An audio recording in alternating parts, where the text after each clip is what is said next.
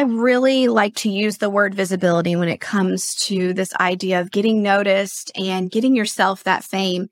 And I always reference visibility as the most impactful and quickest way to change the trajectory of how people view you and your business.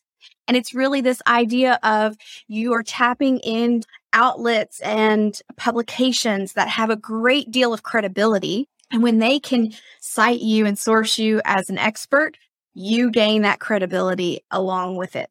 It really is this idea of looking at it from the perspective of it's not about you. That's a lot of times a big mistake that I see entrepreneurs make is they think, well, what's my story to tell? How can I get this visibility that I'm looking for?